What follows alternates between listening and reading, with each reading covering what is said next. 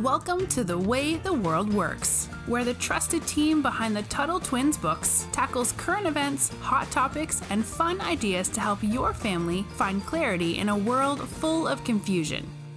Hey, Brittany. Hi, Connor. So a few years ago, we had something called the Great Recession. Yes. That was actually I was going for the voice in those trailers, right? In a world. In a world where the Great Recession. And so people say this all the time, the Great Recession, or we're going through a recession. That's a weird word. It's a weird word, I feel like, for a lot of adults, most adults probably, let alone kids. And so what exactly is this recession idea that we're talking about? What is that when we're talking about an economy? Obviously, an economy is basically just a whole bunch of people buying and selling and trading, right? It's the market. And in the market, you have people who are trading, who have jobs, who are serving one another. Now, what happens when there's a recession? There's a depression, which is a separate word, and we can talk about that in more detail another time. But this idea of a recession, I think maybe it's helpful to think of it like the word recede. Like think of a guy who's going bald, right? We say that he has a receding hairline.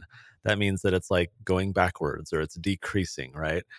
Or the ocean, right? It's receding. The water is being pulled away from the sand. So that's if I was to, Google the word recede, it's going to have a definition of just moving back or retreating. Retreating Withdrawing. is good. Yeah. Yeah. So a recession is that's the way to think about recession in an economy, where basically you have all these people all the time buying and selling and trading, negotiating, and goods and services and money, and everything is just always moving around. But let me maybe introduce or keep talking about the idea this way, Brittany. So there's this idea of a bank run. There's been, movies about it. There's been historical examples. Bank or like a robbery?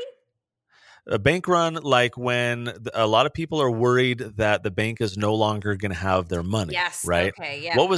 There's that. I'm going to show, the adults are probably going to roll their eyes that I can't remember this movie, black and white movie. The guy saves the local bank because he's this isn't the Christmas one, is it? Yeah, it's a Christmas It's a one. Wonderful Life. Thank you. It's a wonderful. I'm like, this. it's a movie that like everyone over the age of 50 knows. I've never seen it, but I know the whole plot. Yeah, and so in that plot, he's got to save the local bank. Why? Because there's a recession, there's a depression, there's problems with the economy, and people are nervous that the money that they have deposited in the bank for safekeeping will not be there, right? And so all of a sudden, a ton of people flock to the bank. Well, the problem with the banks is that they don't really actually keep your money there for you. They loan it out to other people, right? And so I might say, oh, here's, $10,000 or here's $500. They'll say, okay, thanks. And then they'll use that oftentimes to be able to loan the money out to other people. And so when you go up to the bank, or if everyone showed up to the bank and said, give us our money, then the bank is like, right? Yep. We don't have all your money. What are we going to do? And so banks don't like it when people lose confidence, right? When they lose faith in the bank and the bank's ability to give them their money back, because then it creates this panic, and then people can be worried, and the bank can actually fail if they no longer have the money. Now, in America, there's something called the FDIC, which is like the Federal Deposit Insurance Commission. I think that's a really I silly, live long right down name. the street from the big building where that lives, actually. Well, there you go. Interesting. And now that is a government program where it's like insurance, so that they'll protect any bank, right? So that a bank will say, oh, you can deposit all your money. Even if we fail, even if we go under, there's a bank run, we don't have everyone's money, the FDIC will give you your money. And so it creates a little bit of a safety program for people to have confidence in their bank. Why am I saying all this? Well, in a recession, what happens is that people get nervous. They worry that they won't be able to have as much money tomorrow. Maybe they're going to lose their job. They're seeing that there's a lot of problems in the economy, right? And so they get a little bit nervous. Maybe they're not going to spend as much money on Amazon. Maybe they're not going to go out to their favorite restaurant or go to Starbucks or whatever. And pretty soon in the whole economy, as a lot of people start making these decisions, right, as that kind of ripples through society, when people are seeing on the news that there's problems with the economy and unemployment numbers are going up, meaning a lot of people are losing their jobs. When people start seeing a lot of these messages, they start to lose confidence. They start to get worried, and so they start to change their habits. So maybe let me ask you, Brittany, why is that so important when we think about the economy? How is it that people's kind of emotions and what they see in the news are affecting their actual behavior? We talk about human action. So what is that, and how are we kind of influenced by, faith or confidence or what's happening in the news in terms of why we act? I'm glad you said human action, because the economy, as we've talked about before, is just humans, right? It's just us. So for the economy to work and keep going as we know it goes every day, people have to be using it, right? They have to have trust that it's going to work. They have to have trust that they're going to get up tomorrow and their dollar is still going to be worth the same amount that it is today. And they can buy, they can buy 2 apples with $1 today, and they can buy 2 apples with $1, in a week from now. Now, when they start worrying about that, right, when we see maybe banks, like you said, not being able to give money, or things, unemployment, numbers skyrocketing, which we saw recently during COVID, people start getting scared and they want to hold on to their money. They don't want to spend it as much because, again, they're worried. They're looking out for their best interests. Like you're looking out for your family. I'm sure I'm looking out for me. And so when that happens, they're going to be less likely to go out and maybe go on a vacation, like you said, or like spend their money on something else. But when that happens, the whole economy gets a little bit smaller. It all kind of shrinks a little bit. And it's crazy because it also shows how powerful the individual is, because, again, we are the economy. That's exactly right. And it creates this like ripple effect or domino effect. For example, when, let's say the CEO of a big corporation gets really nervous about the economy. He's worried that his business is going to lose money because maybe they're in an industry that's going to be hit pretty hard. So now this CEO gets nervous about the upcoming recession that everyone's saying is about to happen or starts to happen. What does he do? Well, maybe he doesn't hire as many people, or maybe he lays off a bunch of people. So let's use that as an example. Let's say he says, we're not going to make very much money this year, so we actually need to lay off 10% of our workforce just to stay profitable. And that's a reasonable thing, right? He has to kind of look out for the overall health of his company. So suddenly he lays off 10% of people. Well, now those 10% of people, now they're on unemployment insurance, right? Or they're having to dip into their savings. They're no longer going out to the movies, and they're not, maybe canceling their Netflix. And all of a sudden, those people start to have all these extra decisions that they make in their lives because their economic circumstances are different. So let's just use a silly example. Let's say many companies lay off a bunch of people, or they lose clients, they go out of business, so all these people are out of work, people are losing their jobs. Well, so let's then say all those people now have to kind of tighten the belt, right? Their belts. They have to look at their budgets and say, okay, what things can't we afford? And of course, I'm talking about what should actually happen rather than like bailouts, Yeah. right? Where the government's like, oh, don't worry, we'll take care of you. We'll make sure taxpayers, pay for everything. In the real world, people would have to make, these decisions on their own and say, okay, what are we paying for that maybe we shouldn't right now so that we can conserve what we've saved? Of course, most people don't save very much money, so that's also a problem.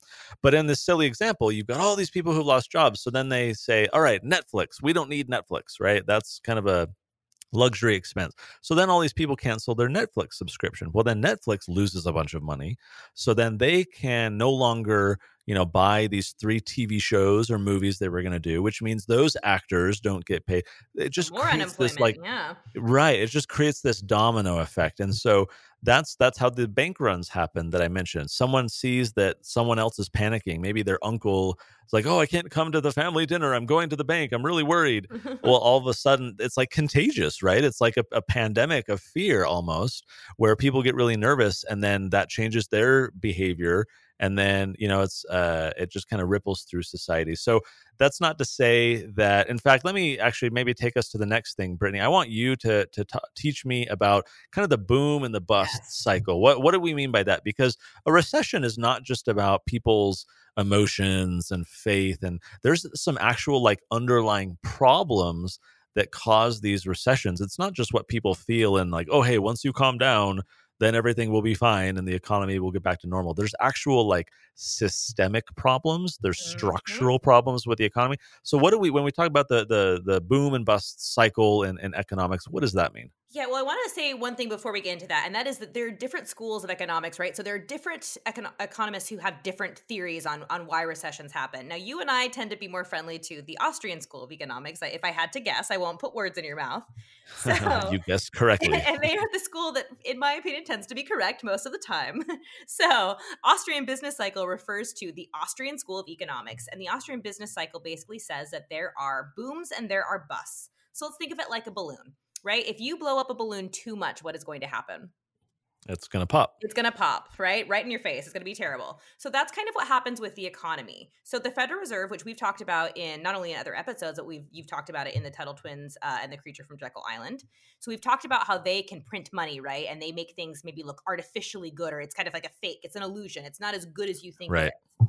So a lot of times before recessions, the Federal Reserve will lower interest rates. And that sounds really confusing. So what that basically means is they make it easier for people to get credit, right? And credit is when you borrow money that you don't have physically in the bank. So a company basically says, I'm going to give you this money and I'm going to have good faith that you're going to pay it back. Well, when they give it to you at lower interest rates, that's kind of, I'm trying to think of the best way to describe this, but it's basically saying the economy is doing a little bit better than it actually is. And so more people borrow money. And that means that more people are even able to get access to money that maybe shouldn't be borrowing the money because maybe they won't pay it back, or maybe they haven't paid it back in the past. Well, so all this money flowing through, which we've talked about the Federal Reserve printing, that's kind of them blowing up the balloon, right? Now, eventually, this can't last because it's not real. It's the illusion that things are real. So what happens? It pops. And when that happens, everything has to kind of readjust. So what I mean by that is, let's say things are going great. People are taking out money. People are spending money. And like you said, Netflix has to hire more people because they're doing more shows, right?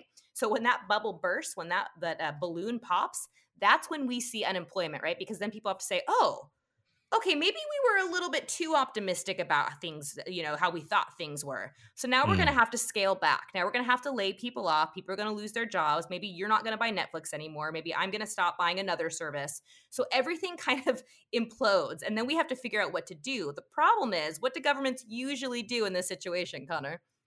They leave us alone so that we can make wise decisions and govern ourselves prudently, having personal responsibility and caring for one another voluntarily. Oh, wait, Exactly right. no. Instead, 180-degree opposite of that. they mess with it, don't they? They keep messing with it. And that's what gets me, because it's one of those things that, have you ever had, you've probably told your kids, stop picking at it. It'll go, it'll get better. If they fall down and hurt themselves. That's what the government does. So we say, maybe just leave the economy alone. Maybe everything will get back to normal. But instead, they keep pumping more money. You said the word bailout. So a lot of times when there are companies that, let's use Netflix again. Let's say Netflix isn't able to survive because they just can't afford it anymore. Well, imagine the government giving our tax dollars to Netflix saying, you know what? We like you. We think that you're a valuable company. So even though you're suffering right now, we're going to go ahead and give you taxpayer dollars and we're going to keep you afloat. That's basically what happens with a bailout. It's kind of funny. Our latest book at the time of this podcast episode is The Tuttle Twins and the Messed Up Market, our 11th book in the series. And I wrote that late last year, 2019. And before all the COVID stuff and the economic craziness and more stimulus, people getting direct checks from the federal government and all this kind of stuff. And you read in that book, and it is so spot on. In fact, we sent an email out to our list a month or two ago talking about how this book is almost weirdly prophetic in a way. It's talking about bailouts and stimulus and interest rates, which you were talking about, and risk and the market getting messed up and the problems that causes. And so people who have read that book, The Tuttle Twins and the Messed Up Market, understand a lot of this. In fact, that book is based on a book. We've mentioned at least the title, if not actually mentioning that it's a book, Human Action. This was a book written by Ludwig von Mises, a very well-known economist in this, you point out, the Austrian school of, or I call it the correct school of economics. Exactly. Human Action. It's all about how people make decisions based on incentives. We've talked about that. And the things that are happening around them lead people to make different decisions. Before we conclude, Brittany, I want to spend a minute talking about something that you mention, but I want to spend a little bit more time talking about it, and that is interest rates. Yes. And the way I like to, because it plays in so directly when we talk about a recession, when the government and the Federal Reserve, which is kind of a creation of government, when they're managing the interest rate arbitrarily, and what that means is rather than many people deciding, it's just a group of people saying, we're making this decision on our own, when really it should just be up to individual banks and people to decide on their own what it should be. It should be left to the free market to decide rather than the Federal Reserve. But they'll come and they'll say, well, we think the interest rate should be 1% or super low. And what that means when the interest rate is low, it means it's very inexpensive to get a loan from the bank, because you're not going to have to pay them back very much. Let's say I get a loan of $1,000, to use an example. And if there's a very low interest rate, maybe I'm only going to have to pay them, let's say, $50 in interest. Well, that's amazing. I can get $1,000 today and I can pay it back way later. And I'm only going to have to pay basically a $50 fee. That's Not bad at all, interest in my example. Why wouldn't I get all the loans that I can? Because then I can go maybe try buy some businesses. I can start, Connor's lemonade stand. I can try and do all these things, and I can spend that money like crazy. Well, when the money is that easy to get, I'm probably not going to use it in the wisest of ways because it's easy to get. And so that's going to lead to some problems. Whereas if the interest rates were higher, let's say Connor didn't have a good history or a credit record, like maybe I never paid my credit card back, and so they can look at that and be like, he's not very trustworthy, or maybe I've had failed businesses. If I'm a risky person, right, or I have no history or whatever, a bank might want to say, well, Connor, we're willing to give you $1,000 loan, but you're kind of risky. We don't know a lot about you, or you don't have a good track record, so we'll give you the $1,000, but you're going to have to pay a much higher interest rate if you want to get our money. And so then I have to make a decision and say, is it worth it for me to get that $1,000 if I'm going to have to pay them back $400 extra later? That's going to create a situation where I might say, it's not worth it. And then all of a sudden, the bank has not given money out to a person who's a little more risky. But when the government comes around and says, give money to everyone, it doesn't matter if they're risky or not, we're going to have a low interest rate, easy money for everyone. All of a sudden, you get people who are getting these loans who shouldn't be getting those loans, and they make bad decisions. And then that leads to broader problems in the economy, which creates the recessions that we're talking about. And so, as with many things, Brittany, the government is to blame. when they come in and in the boom and bust cycle, right? It's the government trying to manipulate the economy. We talk about this in the messed up market, when you've got these people in government making these decisions in the economy with the interest rates and so forth. It creates this ripple effect of all these other problems that we then have to deal with and suffer through. So, great topic. Very relevant, I think, for our day, certainly right now that we're seeing around us.